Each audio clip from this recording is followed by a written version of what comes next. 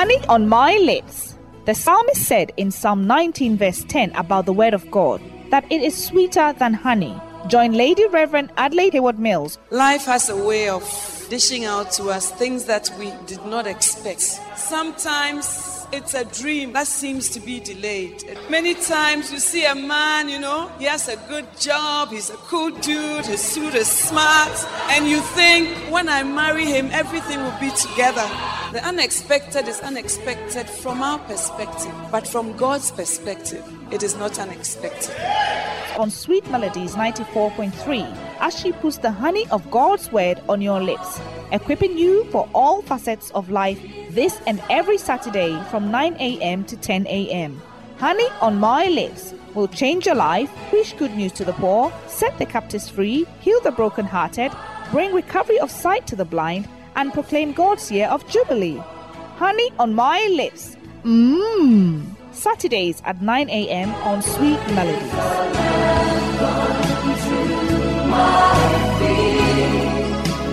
Jesus, I love you. Be blessed by God as you tune in to Lady Reverend Adelaide Hayward Mills. Father, we hallow our time in your presence this morning. We thank you that your word says, where 2 or 3 are gathered in your name, there you are in the midst of them. We pray that you will manifest yourself to us today.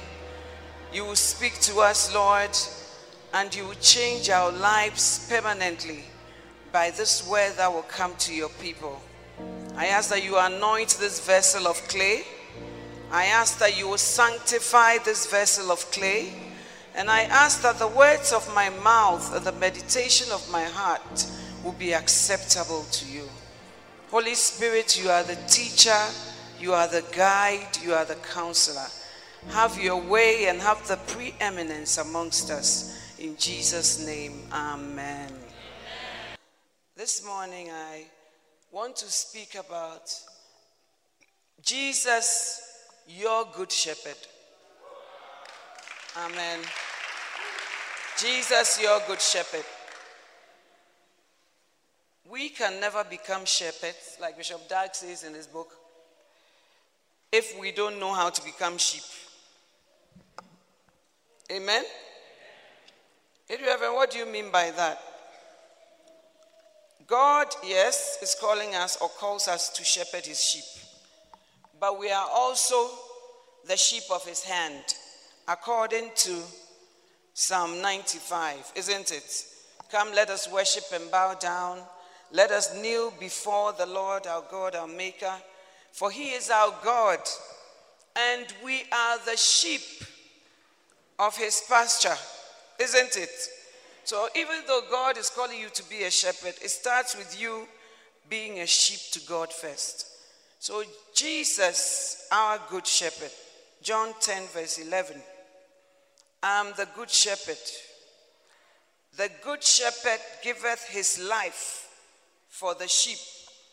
Now many people will say, oh, the good shepherd is the one in charge. The good shepherd is the one that when he speaks, everybody listens. But the first mark of a good shepherd is the good shepherd giveth his life for the sheep. And that is what qualifies Jesus to be a good shepherd, because he has given his life for you and I. And for some people who don't even care that he has given his life. He has come to die and some people don't care. And say, Jesus, your own matter, we don't care. But he still gave his life. So the reason why Jesus is our shepherd is because he has these credentials. He is a good shepherd.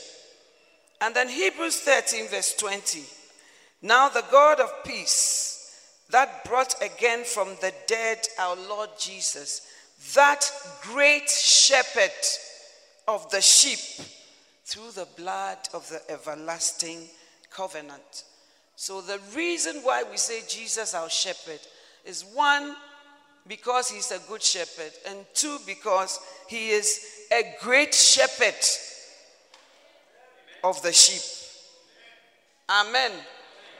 And then the third credential that qualifies Jesus as a shepherd is 1 Peter 5:4. And when the chief shepherd shall appear, ye shall receive a crown of glory that fadeth not away. Amen. So Jesus is our good shepherd. He is our great shepherd, and he is our chief shepherd. That means that he is the shepherd of shepherds. Amen. So if this is the year of the shepherd, it also shows us that this is the year we are going to be shepherded by God Almighty himself. This is the year you are going to feel that you have a shepherd, that you have a shepherd who cares, that you have a shepherd who looks out for you, that you have a shepherd who holds your life in his hands. That is the good shepherd. Amen. And that brings us to Psalm 23, isn't it? Well, in Ghana, whenever you went to school, you were taught Psalm 23. It was so automatic that you will learn Psalm 23. I don't know about here. So almost everybody knows Psalm 23. And I pray that it will not be a recitation, but it will be meaningful from this time forth. Amen. Psalm 23. The Lord is my shepherd. Now, some of us, the Lord is not our shepherd. And for Jesus to be our shepherd, we have to claim him as such. So David said, the Lord is my shepherd. My shepherd is not my feelings. A shepherd is somebody who cares for you as a sheep.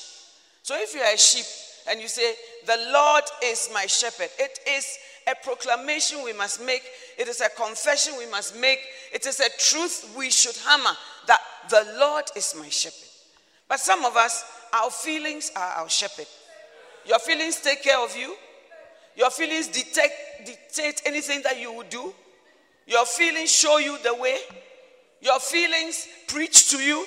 So if you wake up in the morning and you don't feel like coming to church, the shepherd you have is your feelings. And it says it's winter. You don't feel like going to church. But when the Lord is your shepherd, he will say, not neglecting the assembling of yourself together, as the habit of some of you is. When I read the Bible, I'm so surprised at how well God knows us. Because the book of Hebrews was written a long time ago. How did God know that when it comes to church, you are some way? At that time, you hadn't been born, but he knew already how we are. What a mighty God we serve. So the Lord is my shepherd. Jesus must be claimed, must be submitted to, must be lifted up, must be proclaimed, must be owned as your shepherd before you can have the things that he does for us as his sheep. Amen, somebody. Amen. Some of us, our shepherd is that foolish girl who is in school with you. She shepherds you fully. And she does not lead you into good places. Some of us, we are our own shepherds. So even though Psalm 23 says, the Lord is my shepherd, in your life, actually, I am my own shepherd. And because I am my own shepherd, I will see to it that I do not want. But when you are your own shepherd, you have a lot of limitations. There are a lot of things you can't do. Many people in the Bible, the centurion, his servant was sick. Somebody else, her daughter was grieved with the devil. No matter how much you have, your bank account, you can't do anything if you are your own shepherd. So you need a higher shepherd. You need the chief shepherd. And that chief shepherd is Jesus Christ. God the Father, God the Son, God the Holy Spirit. Amen. And then we say, the Lord is my shepherd. If the Lord is our shepherd, then he is Lord of lords and the ruler over all. So the person we are choosing to be our shepherd is not a mean person. He is called Jehovah Rapha, the Lord your healer. So in that shepherd, there's healing. He's called Jehovah Chidkenu, the Lord my righteousness. So you don't come in your own righteousness, but you come through the blood to access God. And because he's your shepherd, you have access to the Most High. Even you mortal men, even me, when people are coming to look for me, I am not difficult to see. But there are a lot of people to see me. One of my assistants is here. She can bear record. A lady said to me, one of our lady pastors, she said that, you don't see me because every Sunday, when I open the door and I see the crowds, I just retreat. So it's not that I am difficult to see, but it is that there is a long queue. And therefore, they have to schedule you. Okay, you come on Tuesday. You can, even an entity like me. But God Almighty, you don't need a rendezvous. You don't need an appointment. You just go because he's your shepherd. The Lord is your shepherd. Because in the Lord, he is all-knowing. You don't know everything. But God knows everything. From the past to the present to the future. You see, yesterday was my birthday. And when I woke up in the morning, and I hear it's your pastor's birthday today. January borns are special. Anyway. When I woke up in the morning, I was looking at the chapters of my life as I was praying. At a point, I just began to weep because I felt that we are really midgets in God's hand. Because, you see, how did God do this? How did he do this? I didn't know Bishop Dag, and then somebody who was supposed to be my roommate didn't become my roommate. She became somebody else's roommate. So I went to that room because she was my best friend. And Bishop Dag also had a sheep there. And so we met in that room. So that lady not becoming my roommate was orchestrated by a greater shepherd. And that is why you must allow the Lord to be your shepherd. Amen. God is all-knowing, all-seeing. Your husband will say, I will pick you up from Clearwater Mall at 2 o'clock. And as he's coming, a car is spoiled on the way. There's traffic. This has happened. And he's not able to come. Not that he's a bad man, but he has limitations. But this shepherd has no limitations. Whatever he has said, he's able to perform it. And that is why the Lord, not yourself, and your small knowledge, even school. My husband says that even school, even medical school, when you write, you get 50% and it's passed, which shows that you don't know 50%. So you are a very dangerous person to depend on yourself for your life. Amen. And that is why Jesus should be your shepherd. Amen, somebody.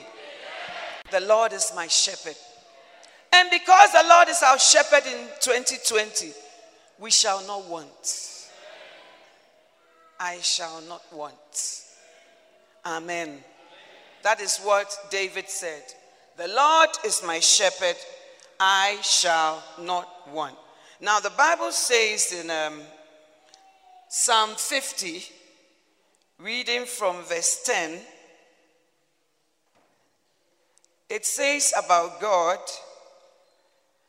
that a cattle on 1,000 hills, they are his. The silver and the gold, they are his. And God says, I know all the fowls of the mountains, and the wild beasts of the field are mine. All the animals at Kruger Park, Zimbabwe, they are his. If I were hungry, I would not tell you. For the world is mine, and the fullness thereof. Amen. Verse 10, for every beast of the forest is mine, and the cattle upon 1,000 hills. He's not saying 1, 2, 3, 4,000. He's trying to say that hills that you cannot number. The silver and the gold, they are mine. So when he says you shall not want, it's not dependent on your bank account.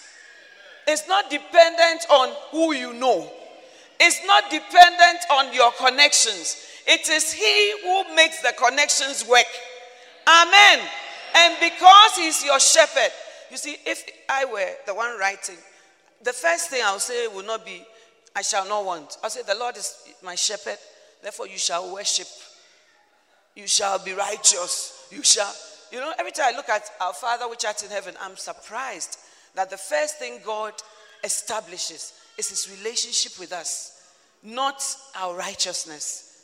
You know, he just says, Jesus said, when you are praying, pray this way, our Father which art in heaven. I'm like, wow, the relationship is more important to him. And then further down, he says, forgive us our sins as we forgive. But man will say, pray about your sins first, because you are not worthy to stand before him. And the first thing God does is provision. I shall not want.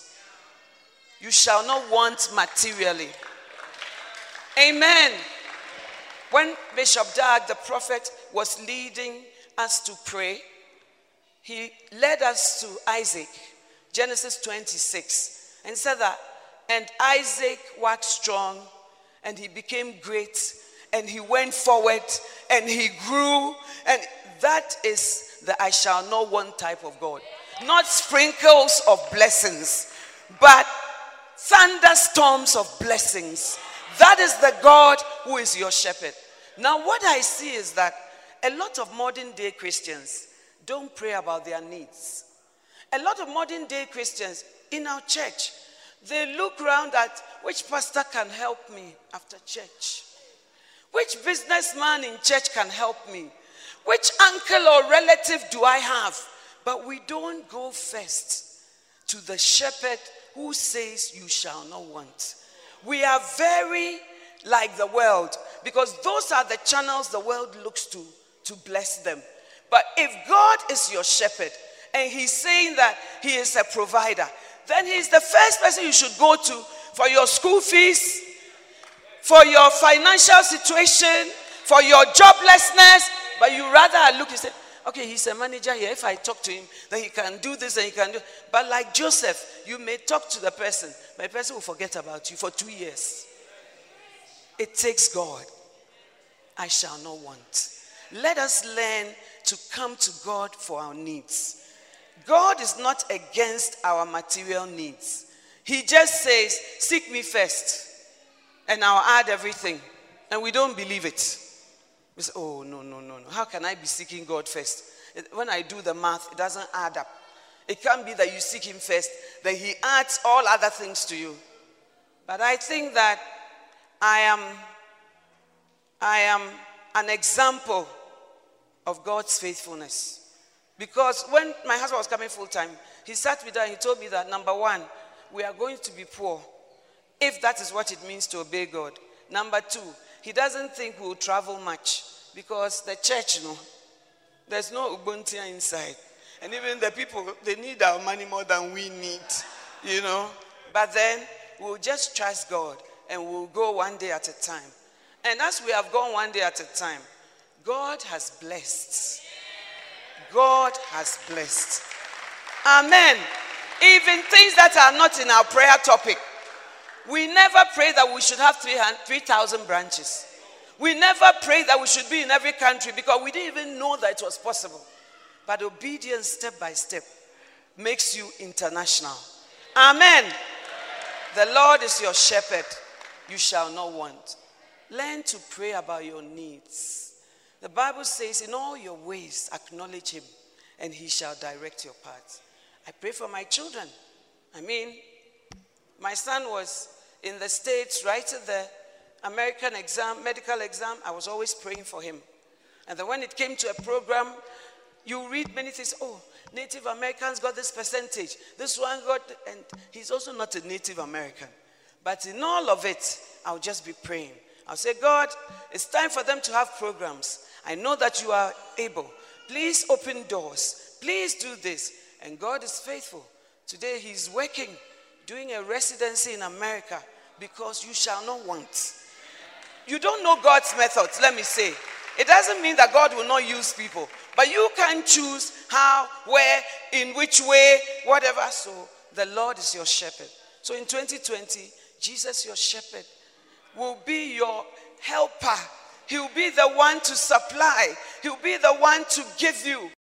Why don't you go to the one who has a cattle on 1,000 hills, the silver and the gold? But you depend on yourself, your connections, your family. At a point, it doesn't work. Because of him, you shall not want. Provision is coming your way in 2020. Amen. He leadeth me beside still waters. Still waters denote perfect peace. The Christians of today don't know what peace is. Jesus said, my peace I give unto you, not as the world giveth. In the world you will have tribulation, but be of good cheer. I have overcome the world. Peace is also a fruit of the Spirit, but a lot of us don't have peace because the shepherd is not in his place in our lives. Amen, somebody. He leadeth me beside still waters. It's a sign of calmness. The second sign that Jesus is going to lead you is calmness, restfulness, and assurance. Amen, somebody. When you look at Hebrews 4, verse 10, it talks about a certain rest. Amen, somebody. Hebrews 4, read it from 10. He that is entered into his rest, he also had ceased from his own works, as God did from his. Let us labor, therefore, to enter into that rest, lest any man fall after the same example of unbelief. When Jesus is leading you, he will lead you by still waters, not troubled waters. Peace and calmness is a sign that the shepherd is active in our lives. And the Bible is saying, let us labor to enter into that rest. Because most of us are used to self-help projects. So even to rest, you have to labor to enter because you are not used to resting. Everything is anxiety. Everything is calculation. Even sleep, you don't sleep. Whereas the Bible says he giveth his beloved sleep. The Bible says it is useless to wake up early and to go to bed late to eat the bread of sorrows. For so he giveth his beloved sleep. Then I was reading on BBC that if you don't have adequate sleep, some of you to your sleep is over. That one is slothfulness. It affects your health. And it brings so many health challenges. I was reading. It's like something they have discovered.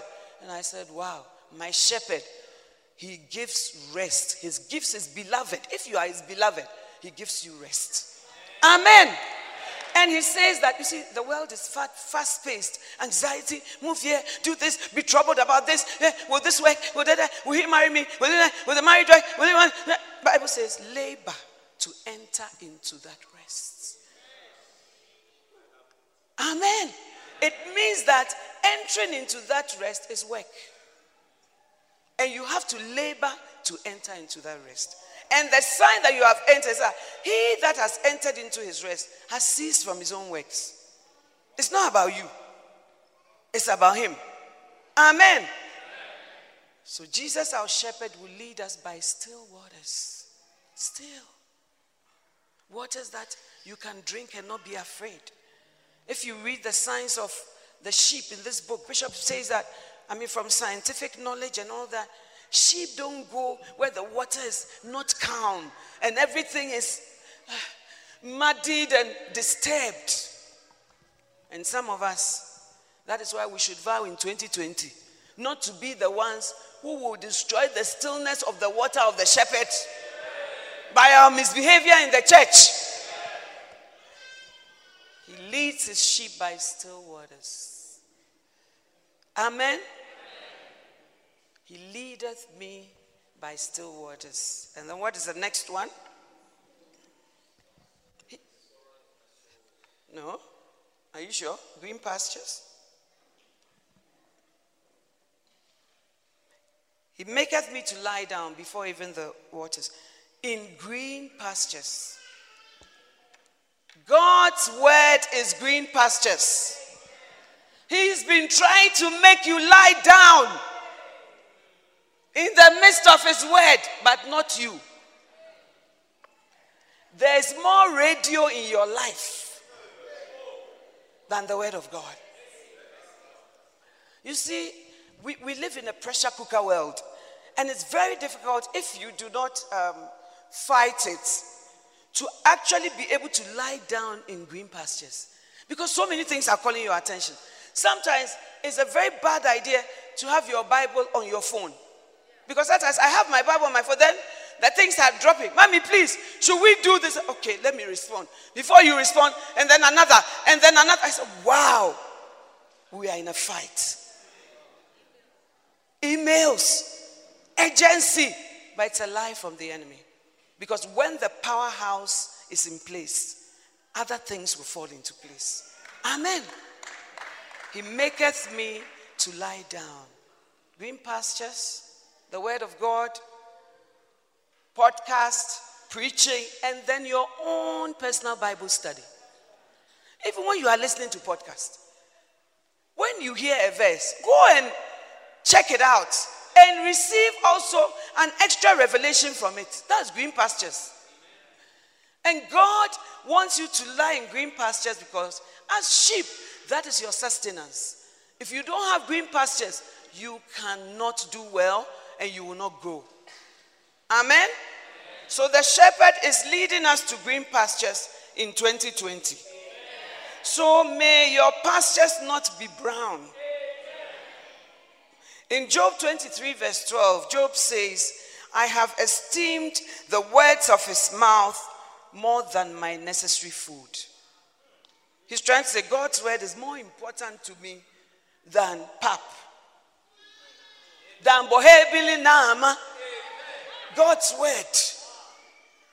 If he's the one leading you, he will lead you into green pastures. And as I was meditating, I said, wow, God, even the pastures, you have prepared it. We just have to go and lie in it. We don't have to even prepare it. You have prepared the green pastures for us. And you are leading us to the place where and we say, no, I like the brown. I like the half brown, half green. I like the parched place. And he's leading you. He said, come. My word is green pastures. Come. It will help you grow. He sent forth his word to heal. It will heal you. Come. Come, it will restore your soul. Come. He said, no. I like this one because it's near. Jesus, our shepherd, may he be able to lead us in green pastures. Amen. He restoreth my soul. Your soul is your intellect, your emotions, your will.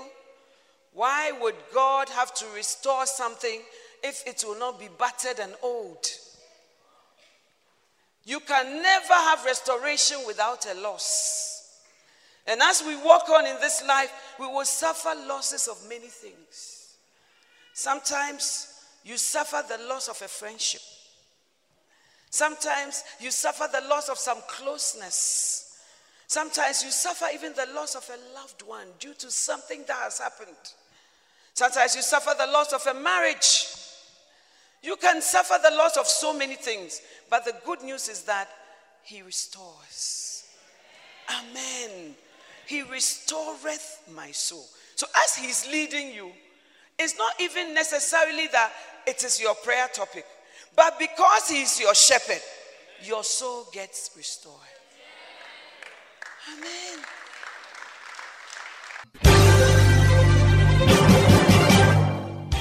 You are listening to Honey on My Lips with Lady Reverend Adelaide Howard Mills. Stay tuned in.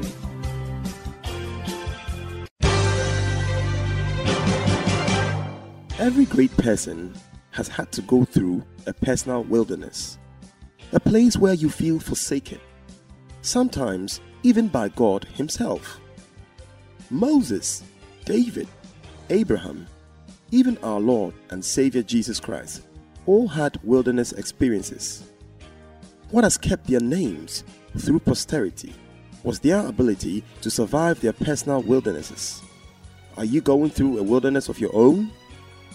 Let this all-time powerful message, Surviving Your Wilderness, by God's handmaiden, Lady Reverend Adelaide Heywood Mills, minister to you the grace not only to walk through, but to come out a victor from your own wilderness.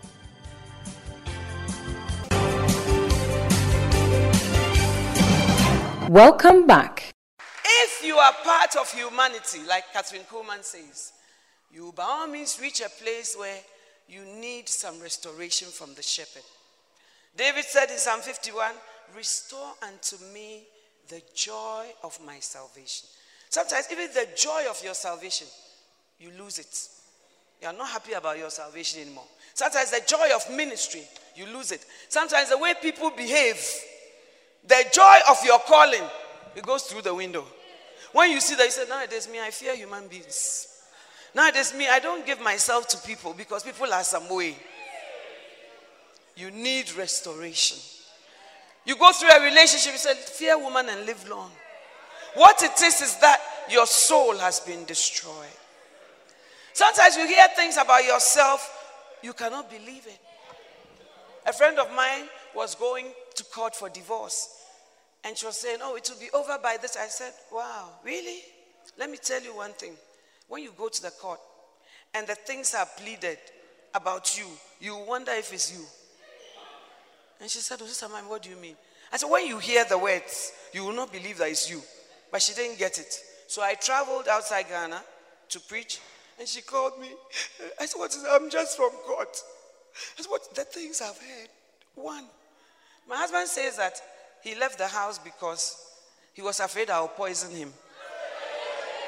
And it wasn't true. He had left to go and live with another woman.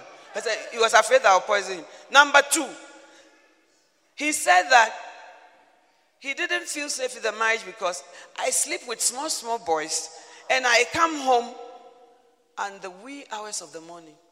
She was going, it's all not true. I said, hey, it's his word, the Bible.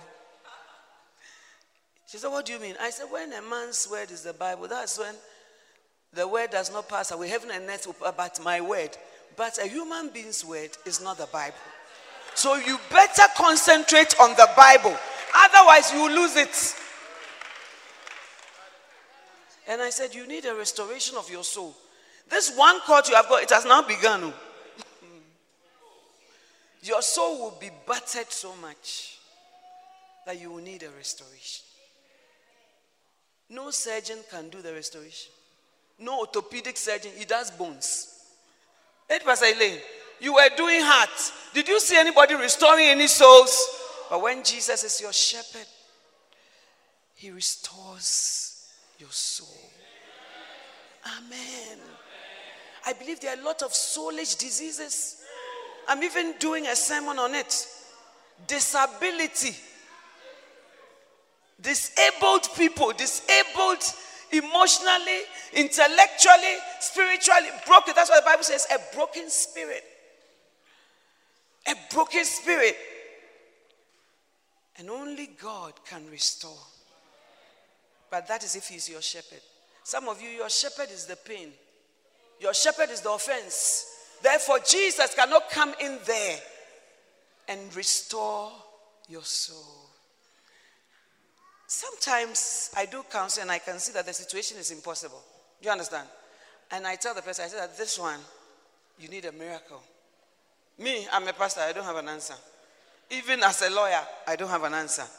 But I know somebody we can depend on. So, Lady Reverend, everything is false. Everything. I said that, yes. It's a prophecy.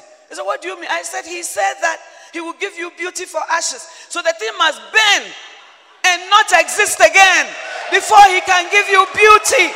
He restoreth my soul. If it was not the restorer, I don't think I'll be standing here preaching to you today. Because I've also had my heart aches in ministry. People that I've poured my life into. And what I've gotten back, it has not been encouraging. People who didn't know their left to their right. And you tell them, do this, do this, do this. Now when they feel that they have been promoted, it's not easy. And so you can easily say, this type of pouring out into people so that later they become some way. I'll just lead my life. After all, my plate is full. I'm not now going to take somebody's problems to make my own. Sister, your soul has been destroyed and you need a restoration. Amen. The Bible says in the book of Joel chapter 2.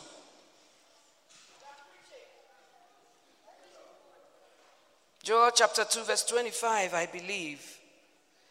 I just want you to go back and meditate on these things. And the Lord will give you understanding. Amen. Joel 2:25, very popular, but it's not a poem. I will restore to you the years. The years. Some of you, the things that have happened or you have lost are for years. I will restore to you the years that the locust has eaten. The cankerworm, the caterpillar, and the palmer worm. My great army which I sent among you. And you shall eat in plenty and be satisfied. And praise the name of the Lord your God that had dealt wondrously with you. And my people shall never be ashamed. Your small life that you came to. Look at the attacks. Locusts, cankerworm, palmer worm, caterpillar. Small you. Look, how long have you lived for? But God saw it and he's saying, I will restore. How? He doesn't tell us how. Because he is God.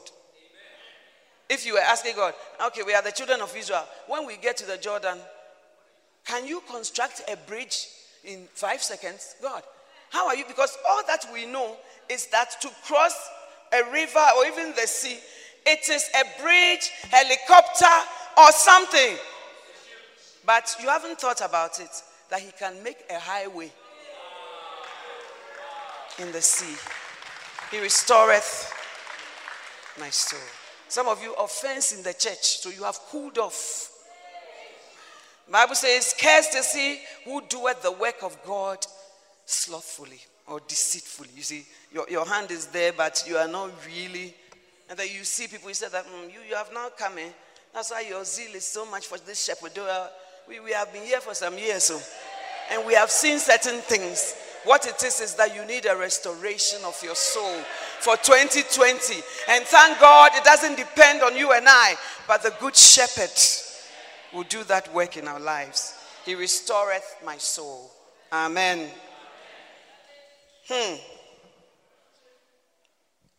What is the next one? He restoreth my soul. He leadeth me in the paths of righteousness for his name's sake. This is something that is not talked about in churches anymore. No righteousness, no holiness. God is merciful. God is gracious. It's true. But God is so merciful that he cannot leave you like that. The Bible says in Titus 2:40, the grace of God which bringeth salvation has appeared unto all men, teaching us that denying all ungodliness and worldly lust, we should live soberly and righteously in this life. So yes, the grace of God has come. It has forgiven us. It has brought salvation. But it's also teaching you to deny ungodliness and worldly lust. Now, the type of lust Christians are operating, even the world doesn't have that. Amen. I was in Switzerland not long ago, and I told them I'm going to preach about diverse lusts. And I did, because we saw different types of lusts in the Bible. He leads you. If every time you are walking in sin continuously, it's your way of living, I don't think the shepherd is in your life. Because God will never lead you not to have a conscience. Your conscience will prick you. But the Bible says that when you go on and on and on, and you are used to it, your conscience becomes seared. And God cannot reach you. He leads us in the paths of holiness and righteousness. Do you know why? God is not like, oh, don't do this and don't do that. But he knows that sin is like a cancer and it's destructive. And he knows that it will destroy you. So it is out of his interest for you. He's trying to preserve your life. He's not trying to stop you from enjoying life. Amen?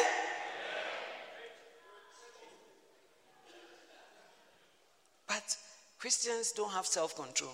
Self-control is a fruit of the Spirit, but because the shepherd is not there, so there's no self-control. It's other things have to control you. But self-control means you, yourself. Zip your trousers, yourself. Zip your skirt, yourself. Don't go to that corner, yourself. He will lead you in paths of righteousness. When I was beloved, it wasn't my husband. He didn't say, oh, I'm a very spiritual man, so when I see you, I don't feel like holding you. He didn't say that. He said that now that we are beloveds, we have to establish certain things going forward. And I'm like, really? Certain things like what? He said, we have to know the things we will not do. It's not that when you are crying, I'm also comforting you. They'll say, shall I kiss you? Say, Let's see what God thinks. Shall I hold you? Yes. And then, look, you are not a stone. And the Bible says, make straight paths for your feet. So why are you going there into that dark corner? Why are you watching what you are watching? And then after that, you have to fulfill it. Why are you putting yourself under that pressure? He leads me. The Bible says, walk in the Spirit, and you will not fulfill the lust of the flesh. So the lust of the flesh is there. But the fulfillment, if you walk here, you cannot walk here because you are walking here. So he leads you. He leads you. He will lead you in the paths of righteousness. We worry ourselves. The body already has its problems. Then you are giving it more fodder, more food. Why? Why? Turn to the next brother and say, all foolishness goes out. And the sisters too. You know exactly what you are doing. And you pretend you don't know. Brother, whatever. I am so grateful that God brought you my way. You are sprinkling it with spirituality. But like the strange woman, you know exactly what you are doing. But if it's the shepherd that's leading you, he leadeth me in the paths of righteousness. And do you know why? The Bible says, for his name's sake. God told David, after Bathsheba, because you have allowed the heathen to blaspheme my name, because of that, one, the baby will not live. Two, your own family will take your own wives and sleep with them in the open. Three, the sword will never depart from you. Your children will kill each other. God forgave him, but all these things happened. For his name's sake. His reputation is important to him. Even we mortal men, we have in the law of thought, we say that when somebody speaks about you, publishes things about you, and lowers your hard-earned reputation in the eyes of the general public, it is actionable. You sue the person. Because a reputation is a hard thing to build. Amen? So when you sully God's name, he's also not amused. But isn't it nice that he doesn't say, go, this is the way of righteousness, walk into it. But he leads us in the paths of righteousness for his name's sake. Jesus, our great shepherd. Amen. We are running to the finishing line.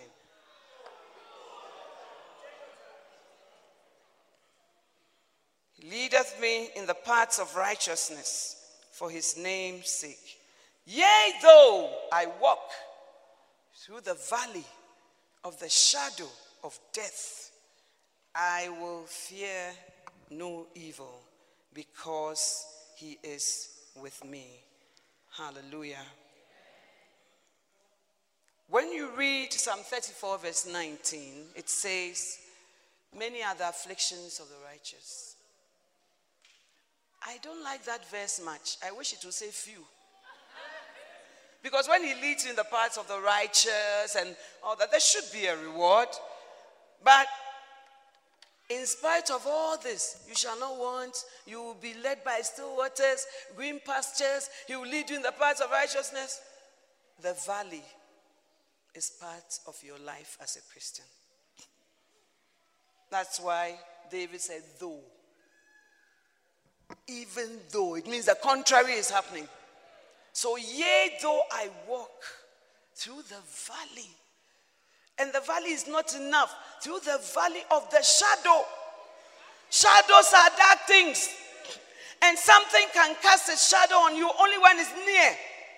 So the shadow of death means you are very near to death, to disaster, to darkness. Even though the Lord is your shepherd, you are walking through a valley. Many are the afflictions of the righteous. There's no Christianity without a test. There's no Christianity without difficulties. People say, Lady Reverend, so do you cry? I cry. But as I get older, my tears are becoming few by the grace of God. But I still cry. And still, things still hurt me. And still, things disappoint you. And things, you don't know what to do. You are walking in the valley of the shadow of death. But I am happy that it is a walk and not a sleeping. You don't have to sleep in the valley of the shadow of death. You have to keep walking. Even when you can't see him and you don't know what to do, trust his heart. That he has a good heart. Amen. Sometimes you don't even understand anything. You say, Lord, I don't understand. Sometimes I get to that place. I say, Lord, I don't understand. I don't know what to do. But I'll just hold on to your promises. Your promises that you will give beauty for ashes. Your promises that with God all things are possible. I don't see how. But that's what your word says. So give me grace to endure. That's all I need. Amen. Though I walk through the valley of the shadow of death. Some of you sisters, you thought that you were marrying a Christian. So you wouldn't cry. Before you know, you are walking in the shadow of death. Nobody goes to the altar expecting bad things. Nobody goes to the altar expecting incurable diseases for the other spouse. But you are walking through the valley of the shadow of death. I've come to the place where I've wondered. I said, God, this ministry, I would like to resign. And the Lord said, why? I said, Lord, the problem is not with you. But people don't behave well. People don't behave well. And then sometimes too, Lord, when they are doing things, they forget you because you are the bishop's wife. Do you understand? You are an extension of your husband, so they forget you. So everybody else, when I first came full time, everybody has an office. Only you don't have an office. Nobody remembers. And then you look and I say, but when I was working as a lawyer, I had messengers, secretaries. Now, not only are they gone, I also don't have an office. And when I'm saying it, they are taking me to the last part of the queue. Oh Lord, I resign. I resign. And I went to my closet and the Lord said, who called you? I was crying. Who called me? I have to think about it. Was it Bishop Dag who called me? Then I said, Lord, you called me. He said, so if I called you, can you just get up and say, you are resigning? I said, Lord, I can't. That's the painful part. But I want to show them where power lies. You see, when I leave here, I will go and apply to be a judge. Oh, make some noise, somebody. And I will wear my court of appeal robes. And then when I'm coming to the court, you see these people, when I'm coming to the church, they don't even see I'm coming. You see, but when I'm coming to the court, they will knock the gavel. Her ladyship, Mrs. Adelaide Hewitt-Mills, presiding. And then I walk. Call rise. And nobody sits when the judge has not sat. So when I stand to face like this, all the lawyers, including those who are my mates, will bow. Then I'll sit down. Then they will call, Republic against. Then when I feel I'm tired, I say, all rise, I'm going to recess. Be there. And then I will see these lighthouse pastors. I pray that they come to that court. And when they say all rise, they all go. But it's God who called you. And you are not your own. You are a sheep. And it's the shepherd that leads you. So even when you are walking through the valley of the shadow of death, you don't fear evil. Not because you are Tarzan, but because he is with you. His presence makes all the difference. And in 2020, no matter if it's the valley of the shadow of death, it's good that it's a walk. It's not a sleeping. It's not a lying. It's not a staying there. It's just a stage. It's just a season. It will come to an end, and he's with you. Even people who profess to love you cannot go through everything with you. Even men sometimes don't understand women. And even women don't understand men. That's why when your husband says, sister, bless me this evening. Oh, I'm tired. You don't understand what he is going through. And some people come for counsel and they say, Mommy, this small thing, he's angry with me. He won't talk to me for 3 days. I say, hey, it's not a small thing. But God, your shepherd, walks with you through it. He says, I'll never leave you nor forsake you. So though I walk through the valley, God has called you, yes, but you walk through a valley. God has chosen you, yes, but you walk through a valley. And the shadow of death, it will be so frightening. It will look like death is so close, but it's only a shadow, sister. It's only a shadow, brother. Because he's with us, we will not fear. Fear cripples you. Fear is defined as false evidence appearing real. False evidence. The thing looks real, but it's just fear. And God banishes fear by his presence in our lives. And we must always remember that when we are walking through the valley of the shadow of death. Amen. I'll fear no evil because you are with me. The shepherd's constant companionship, watch, and protection. Where were we? Though I walk through the valley of the shadow of death, I'll fear no evil. Thy rod and thy staff. As he's walking with you, he is not unarmed. He has a rod and he has a staff.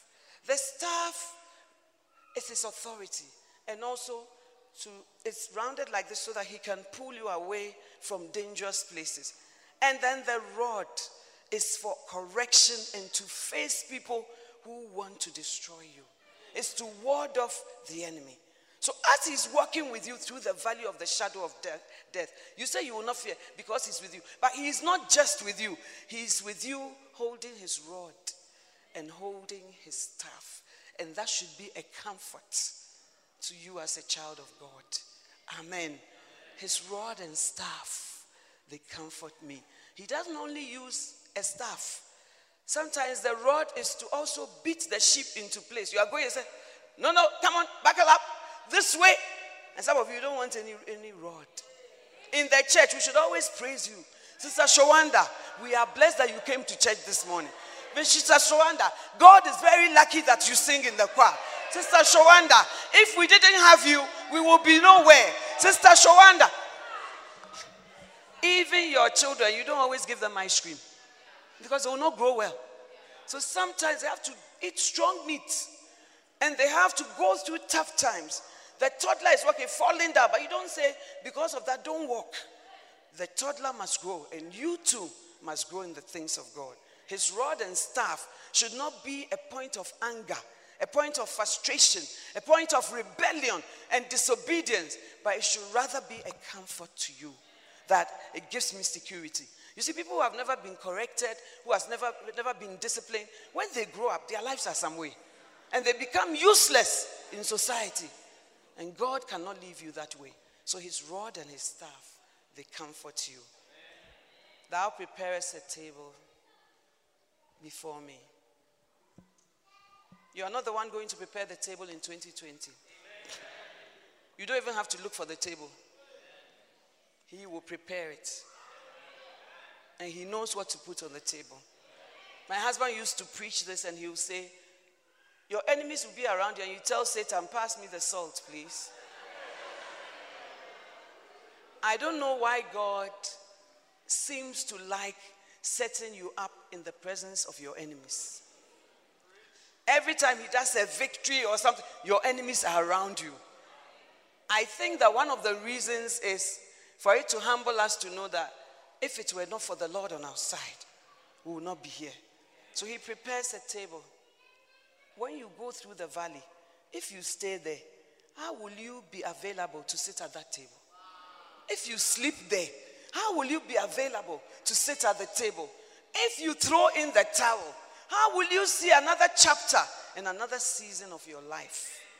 But he's taking you through the valley, and at the end of the valley, a table is prepared for you in the presence of your enemies. The Bible says, I will make your enemies a footstool. Those who despise you shall come and bow down at your feet. Your enemies shall serve you. So they have to be around so that they can serve you and also see. Some people say, let me live long so that my enemies will see what God has made out of me. You know? So he will prepare a table before us, but in the presence of our enemies. You will never have an enemy-free world until Jesus comes and Satan will be bound. But before then, your enemies will be around you, but you will eat fully and you will not be worried because you have come through the shadow of death with him and you know that he is faithful. He prepares a table before you in contrary situations, in inimical situations, in enemy territory. That's why Joseph said, what you meant for evil, God turned around for good. So sometimes don't be too afraid that this person did this, it's so evil, and what will I do? God uses that raw material to work out something for your good. Joseph said, what you meant for evil, God turned it around for good. The brothers thought, away with him, let him be in prison, let him be sold to slaves. Then when he went, Potiphar's house, small respite. After that, prison. But when he looked at it, he saw that if I had not gone to this prison, I would not have met anybody from the palace. Anybody. And I would not have been able to know Pharaoh's dream. So God has to make a way to Pharaoh. Unfortunately, it's through the valley of the shadow of death. Through the prison. Because he ministered to the baker and the butler. So there's a connection there. And then when one is killed, and the one that survives goes back to the palace, and he sees the king every day because he serves the king. And then the king comes with a problem, and it's a dream. He said, I met somebody in prison who helped me. If you don't go there, how can you have a connection to the palace? Amen? He prepares a table before you in the presence of your enemies. I've come to the point where even if some things are frightening, undesirable, I don't want them, but I don't think that is the end of the world. I think there's a raw material for God to do something. I don't know what, but it's a bad thing. But God himself knows how. And that brings us to Romans 8:28. For we know that all things work together for good. All things are not good, oh.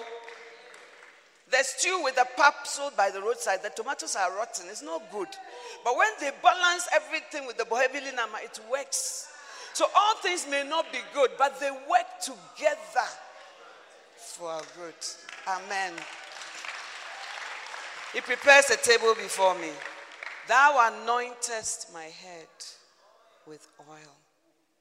The Bible says, let your head not lack oil. Amen. Oil is a sign of the Holy Spirit. And we need to be filled with the Holy Spirit every step of the way. So when you read the book of Acts, and they were filled with the Holy Spirit, and the place shook, and they prayed, and they were filled with the Holy Spirit, and the place shook, and they did this, and then the Holy Spirit, they were filled, the book of Acts all the time. Were the disciples not filled from the day they received tongues? They were. But as you go on, you always need a replenishing. And that anointing comes from association with the shepherd. It is the shepherd who anoints you. You don't anoint yourself. His presence anoints you. It sets you apart and it makes you do things with ease. Even serving God with ease. Certain trials with ease. And the people ask you, hey, Auntie Man, how do you go through all this? And you don't even understand, and then you say, it's the grace of God. And then some people say to me, hey, this grace, hey, then this grace, we need some. Hey, grace, hey, then this grace. But it is also actually an anointing. Whatever God calls you for, I believe he anoints you. Amen. Lady Reverend, why do you say that? Because in Colossians, the Bible says he has called us according to his purpose and his grace. So what his purpose is, he gives you grace for. Amen? Amen. And that comes from tarrying in his presence. When you tarry in God's presence, the Holy Spirit fills you and you become anointed. Not only just to preach, but even kings needed to be anointed to do what they did. Prophets needed to be anointed. Priests were anointed. Seers were anointed. Different people. God anoints you for whatever it is his purpose is for your life. You anoint my head. And when my husband was preaching this sermon, he also said that your head who leads you should be anointed. Especially unmarried sisters and brothers. You choose unanointed heads. And you think that it will be okay. When the head doesn't work, the legs and everything, they work in the wrong places. Just because the head is not working. So the type of head you have affects the rest of the body. So if you have not married, and the Bible says, do not be unequally yoked with unbelievers. Oh, as for me, whatever. Look, the anointed head ensures that your feet don't walk 1 year, 1 day. Amen. Thou anointest my head with oil. One of the things I believe God has personally led me to do is to constantly pray for my husband. Because when the head is anointed and is on properly, the arms and the feet and everything, it will work. You know, and I think that it's my personal belief that because you are a spouse, you know more about your husband or your wife. And therefore, your prayers are more directional. And so he doesn't know that I intercede for him, but I do all the time. Thou anointest my head, the one over me, with oil. That anointing affects the rest of the body. Amen. When Rebecca was barren, the Bible says, and Isaac entreated God for Rebecca. How many husbands will pray for a wife's problem? Huh? I leave it to you. And then my cup runs over. When Jesus is our shepherd, and he is in 2020, he doesn't give piecemeal things. He doesn't give you crumbs. Do you understand? He gives your cup, and your cup runs over. God is not stingy like you. God is not miserly and calculating like you. When he makes your cup run, it runs over. But why does it run over? So that it can flow to others. God told Abraham, I have blessed you so that you will be a blessing. But some of you, your life, your blessing is only you. Your prayer is only you. Your everything is only you. Your thoughts is only you. There's nobody who comes, oh, how can I bless this sister? Your blessing is only you and your family. That's not what God does. He said, I will bless you so that you will be a blessing. So when you have an overflowing cup, it's so that it will flow to other people. Thou anointest my head with oil, my cup runneth over. Finally, surely, not perhaps, not maybe, not if God is happy, not if things work out. Surely means surely. Surely means surely. The believer must be sure about the promises of God. Surely, goodness, not curses, not evil, but goodness. The good shepherd produces goodness. Goodness is also said to be a fruit of the Spirit. The Bible says the fruit of the Spirit is love, joy, goodness. Goodness. It is God's nature, and he imparts it to us also. So goodness and mercy shall follow me all the days. You see, when people give you things, it's not every day. When people help you, in fact, when you go every day, they will say, now they'll start to hide from you because every day you are coming. But as for God, his goodness and mercy It follows you all the days of your life. All the days of your life. All the days of your life. All the days of your life. Goodness and mercy. When I met my husband in the university, I didn't like him at all because he was over spiritual.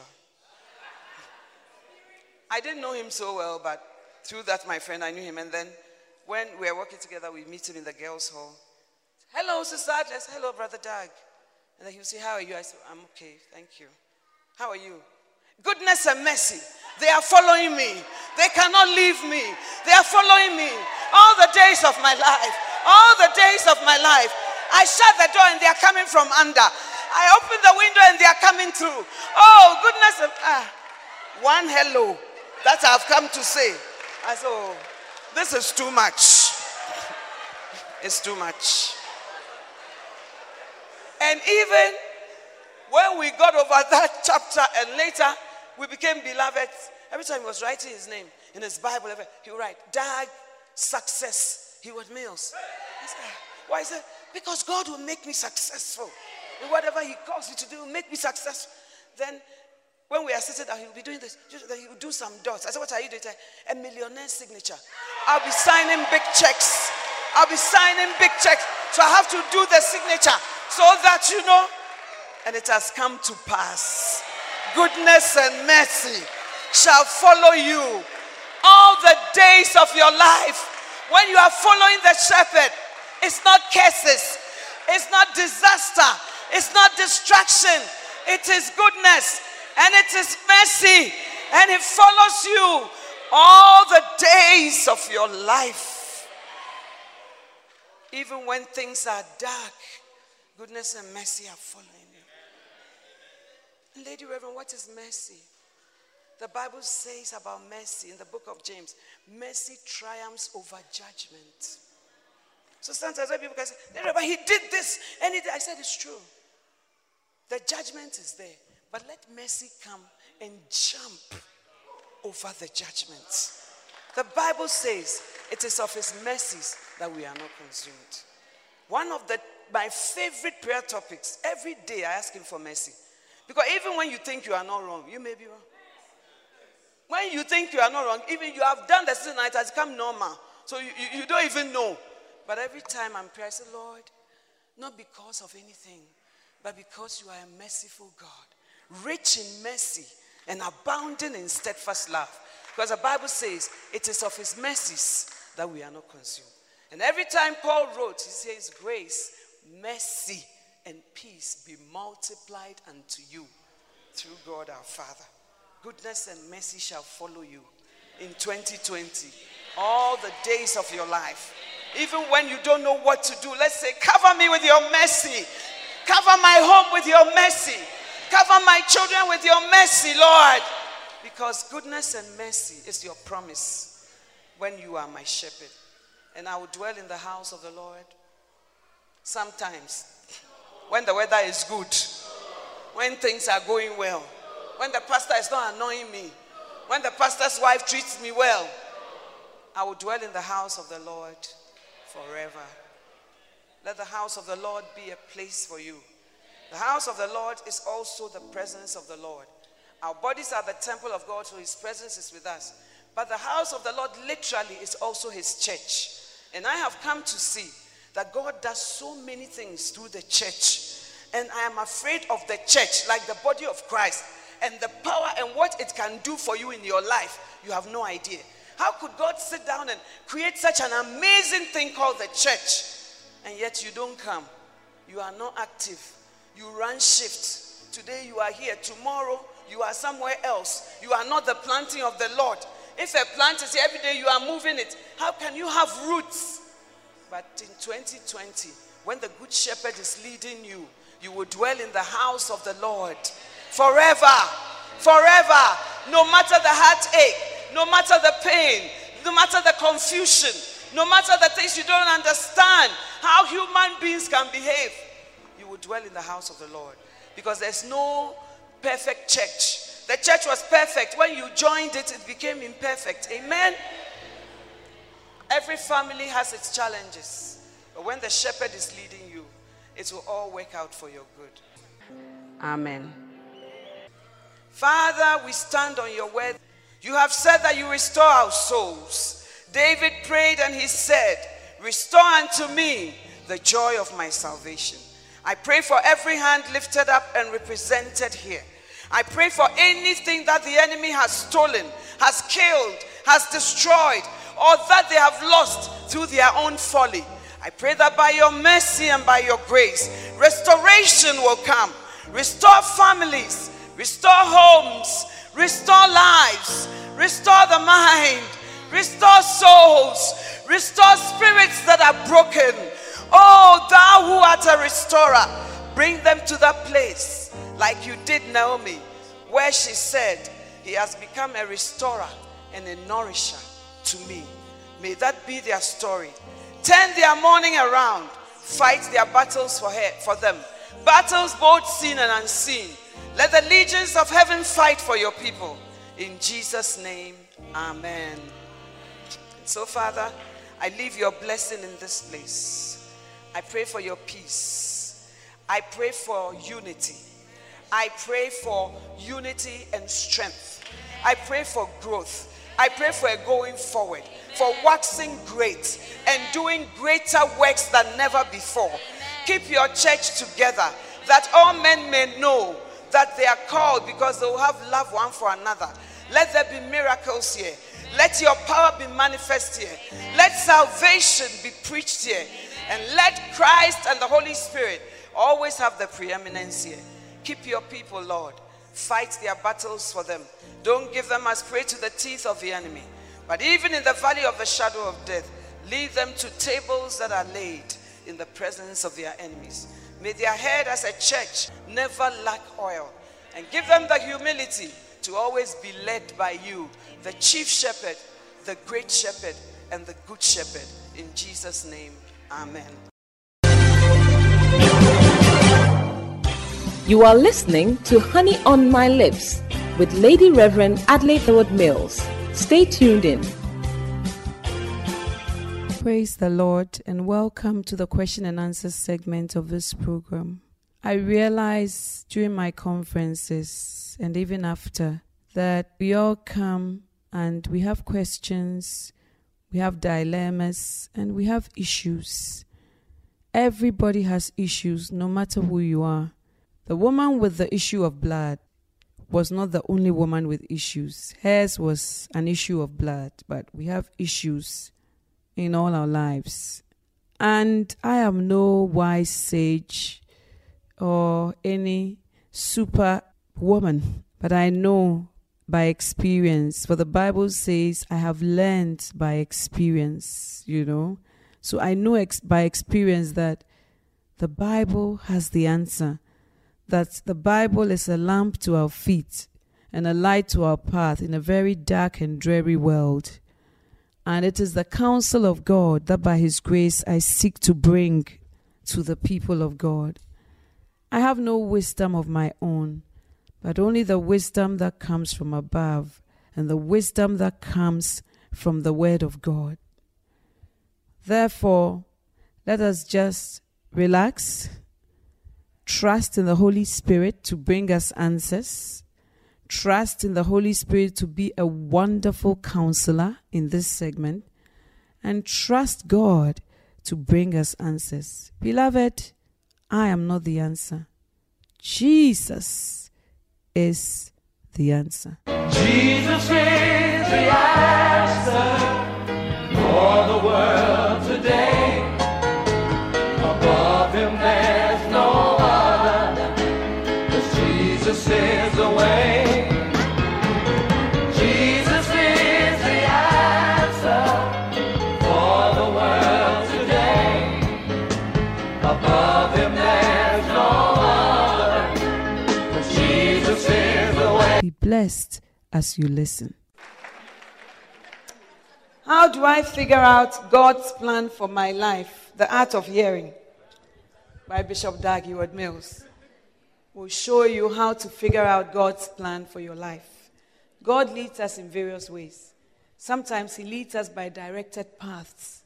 But He can lead you by directed paths only when you have done the first part, which says that in all your ways, acknowledge him, and he will direct your path. And Bishop gives the example of going to an airport, and sometimes the place has been cordoned off. You can't go through there.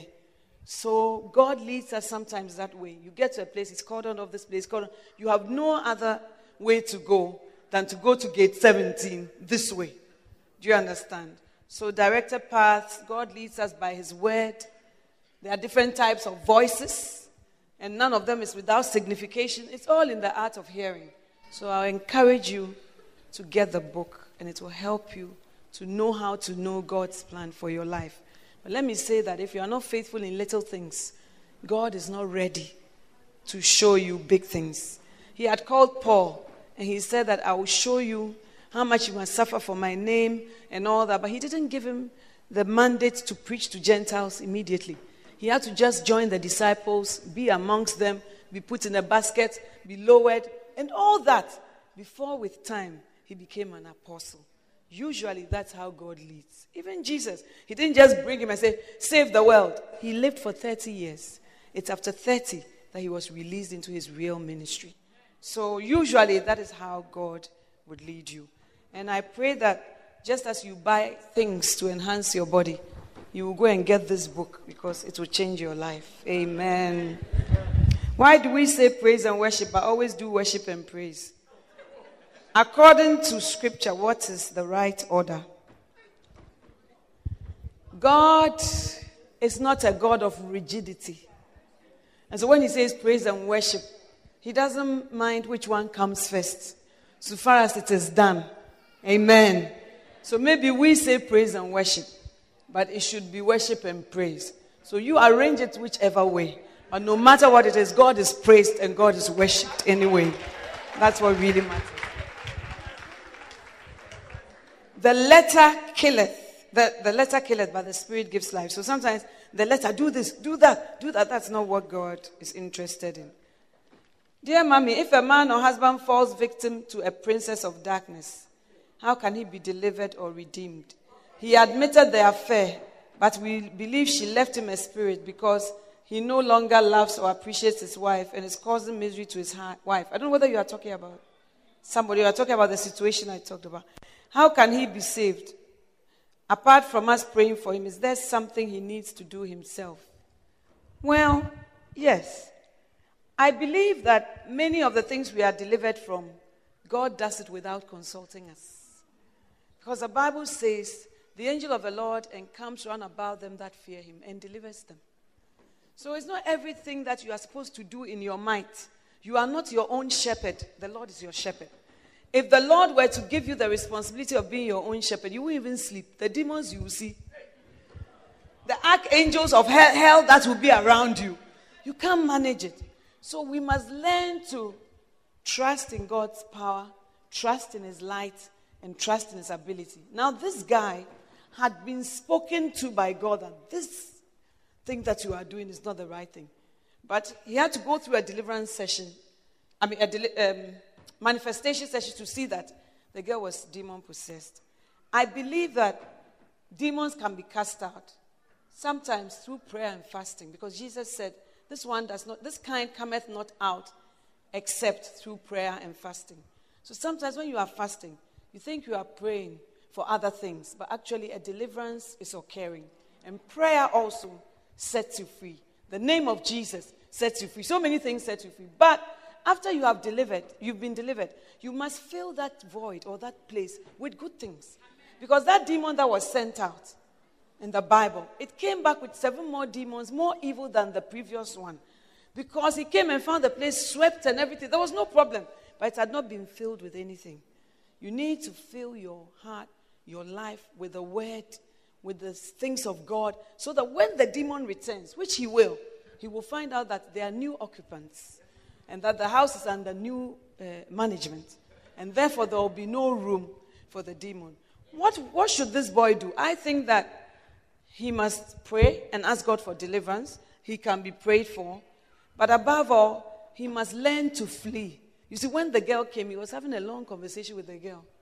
So why are you? So I said, I'm leaving you. And then the girl now jumps on you, becomes strong.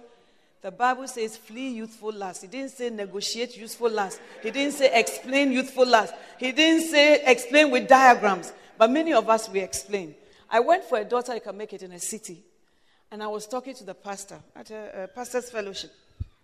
And then he told me, he saw some girls, I forgot the details, but the girl called him, Pastor, I need counseling, whatever. And then when he went into the room, the girl was topless, sleeping on her bed. And then the pastor, also took a seat and sat down and said to the girl, he was telling me, why, what are you doing? Oh, try and wear your blouse. What?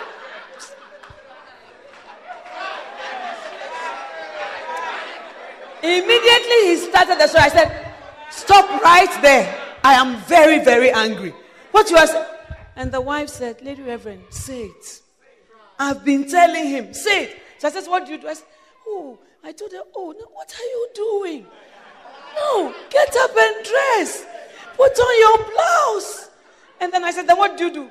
I opened the Bible and I started to share with her. I couldn't believe it. I could not believe it.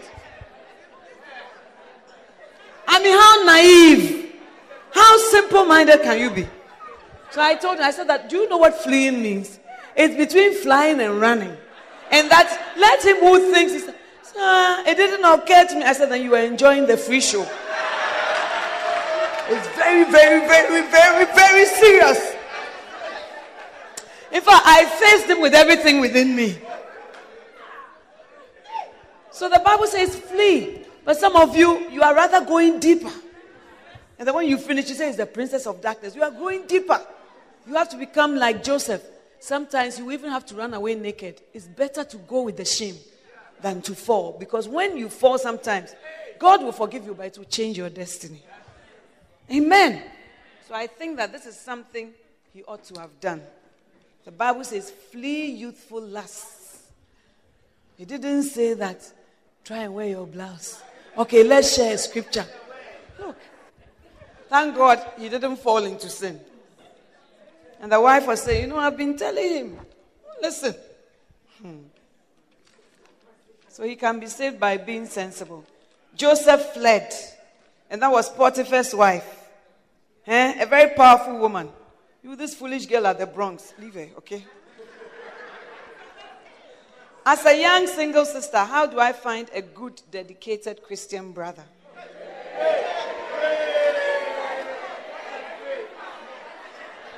I would say that this is a whole sermon. There are things I've preached about how to be found and how to be marriageable. I think that a lot of it will answer all these questions. Because I will not have the time to go through everything with you. How to be found and how to be marriageable will answer your questions. One of the things I say is that you must go to a place where people meet and people congregate. And you must be ready to be sociable. Because Rebecca, she was found at the well where people come to. And Abraham's servant had come there. And then also she didn't just stick to herself. I'm minding my own business. Oh, sir, what can I do to help you? Can I get you some water? What about your donkeys? Whatever, But of course, she didn't have the aim to trap somebody. But she had the heart to just be who she was. Do you understand? So when your aim is just to trap somebody, there is a difference. But I think that sometimes we don't use wisdom. You are not friendly. We can't say hi to you. You are not approachable. I say about Abigail that she was approachable, so her servants could tell her what was happening in the house. But some of you, when you are madams, you are not approachable. No, nobody below you can speak to you or relate to you. You are high and mighty. You are high and lifted up. Do you understand? So I talk about all that in how to be found. And of course, you may be a Christian sister, but you must learn how to look nice. You see? As for you, everything that is outmoded, that you are now wearing. Do you understand? Every day you are doing complex things that are not nice. Complexity doesn't mean niceness. Do you understand? It's complex, but it doesn't mean it's nice. When you are coming, we feel that you are so crowded. Everything is so... So learn also how to look good and how to look nice. And then I would say that most of us, by the grace of God, found our husbands by just serving the Lord. Amen. But when you are serving the Lord also, open your eyes. Because I would tell you. So I would say that, but I would say that it's not all the time when you've done everything that you get a husband. Sometimes the good people even don't get husband, but the some way ones. Do you understand? But the Bible has something it calls the flower of your age. There's a certain time when you are a flower, all the bees are coming. It's not going to be there forever. But some of you think that it's forever. Somebody will tell me, Lady Reverend, me, I know when I look in the mirror, I'm very beautiful. I can tell that I'm very, very, very beautiful. But whether your beauty will last, from hip 44, you may be going to 52. We don't know. You know, so I think that God does bring people, but usually we don't cooperate with the Holy Spirit. So we don't like it. One of my friends said he didn't go to the right school. When I asked why, she said that, you see, Form 1 to 5, he went to Accra Academy, which is a school in Ghana. But 6th form, he went to Osei Chichi. So I don't think. Then I said, oh, but is this a point? I told my husband he was very angry, so he summoned the sister. How are you thinking? How are you thinking? Don't you see? Today she's married happily to this Osei Chichi graduate. So the things that we even fuss about, they are not necessary. So may the Lord bless you in your season. What are some of the things single, independent females should look for when choosing a husband? Independent, then you are not a candidate for marriage. Because the Bible says, wives, submit unto your own husbands. So if you don't have that spirit of submission, then I think you should become like Ross Perot. Just become an independent candidate with no party. You stand on your own. Because marriage makes you very dependent. And so many decisions that you would have taken on your own. You now have to ask somebody. I'm going here. What do you think? I don't think you should go. But when you are single, you take your bag. You are off. Free electron. So independent female must learn to become dependent. Amen. Independence is good to some extent. But step 1 is to lose your independence. Because marriage takes 2. Do you understand? My Bible says a man shall leave his father and be joined to his wife, and they shall become one flesh. So always look at who you are being joined to. Because it determines the direction in which you go. But I think how to be married and how to be found will be good messages for you. If a husband does not consult his wife in decision making, what should the wife do?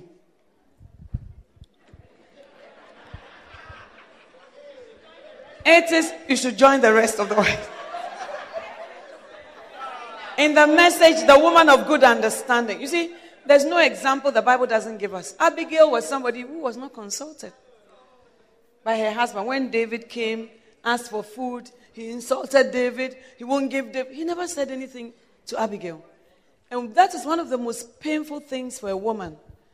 Because when she's not up to date with what is happening in your life, brothers, she feels left out. It's not because she wants to do anything with it, but she just wants to feel a part of you. Do you see? But also there are some women who behave like that. They don't involve their husbands in anything. One sister bishop told me, this particular sister, the husband said that every holiday she plans it on her own. She's going. Every holiday. She does not add that. And the husband will be saying, oh, what about me? Oh, can't we go? Because she has made her plans already. Do you see? So if he doesn't consult you, first of all, I would say you are not alone. Number 2, I would say that there's nothing new under the sun. And God gives us examples like Abigail's to help us to know what to do. Number 3, I believe that God sends other sources of information that come to you about your husband and about what is happening. Because Abigail she didn't search for the news. It just came through the servants. But because she was approachable, the news came. And then when she got to know his decision, she didn't enter into a bout of exchange of insults, trading accusations, it would have wasted her time. So she just took a timely decision, saddled a donkey, took some food to save her own husband's life. And it was after she had come home. Even then, he was not sober. She didn't speak. It was when he had gotten over his drunkenness that she told him what she had done. So some of the decisions, he may not consult you. But when you get to know about them, you to do what you can do to help the situation. Amen. But many of us would have said, oh, well, he didn't tell me. David should just come and kill all of us and he will see what happens when you don't consult your wife. And then also find out why he doesn't tell you. Sometimes there's no malice. He just forgets. So when that happens, you have to find a way of always informing the person. Find out why he doesn't inform you. Usually it's not with anything malicious, but he just gets carried away. So make an excuse for him instead of making third world war. You never tell me anything. He doesn't have any. Even in law, if you don't have a bad intention, it's not a crime. Do you understand? So intention and motive is everything. So ladies, be softer judges. And find a better way of. And also, sometimes when we are not told, we don't want to ask. It's like if you don't tell me, be there, I'll also be here. You know? But just come without being accusatory and say, hey, I hear you are going for daughter. Is it true? Oh, yes, it's true. I thought I told you that, whatever. And then love believes the best. Love does not believe that he's hiding. He doesn't want to tell me. I'm not important to him. You see, we read into things, the meanings. And that's where the problem comes. So let's think about the right things. Hallelujah.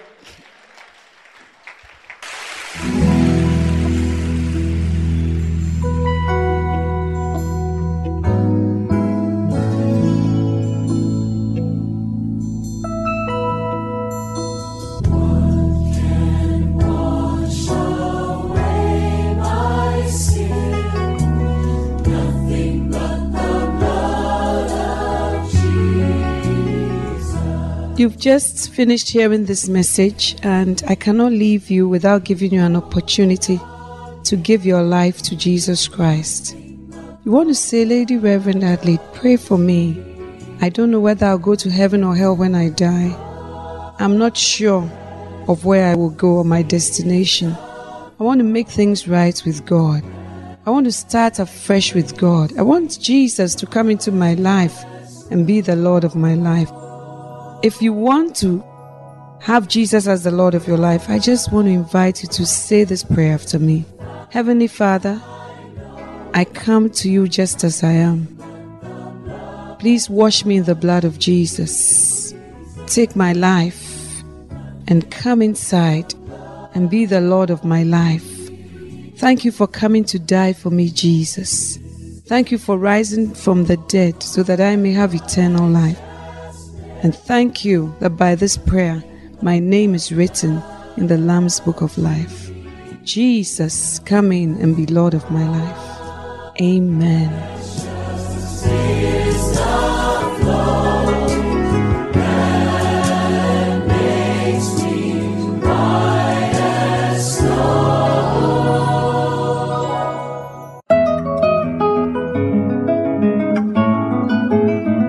It was great having you today. To find out more about the CDs and DVDs advertised on today's program, or to find out more about the resources available by Adelaide Heward Mills, please visit the Vision Bookshop at the Kodesh, North Kaneshie, or meet her on Facebook at Reverend Mrs. Adelaide Heward Mills. For prayer and counseling, please call 0243 187 900. You can also drop us an email at honeyonmylips@gmail.com. We would love to hear from you. Until next time, God richly bless you.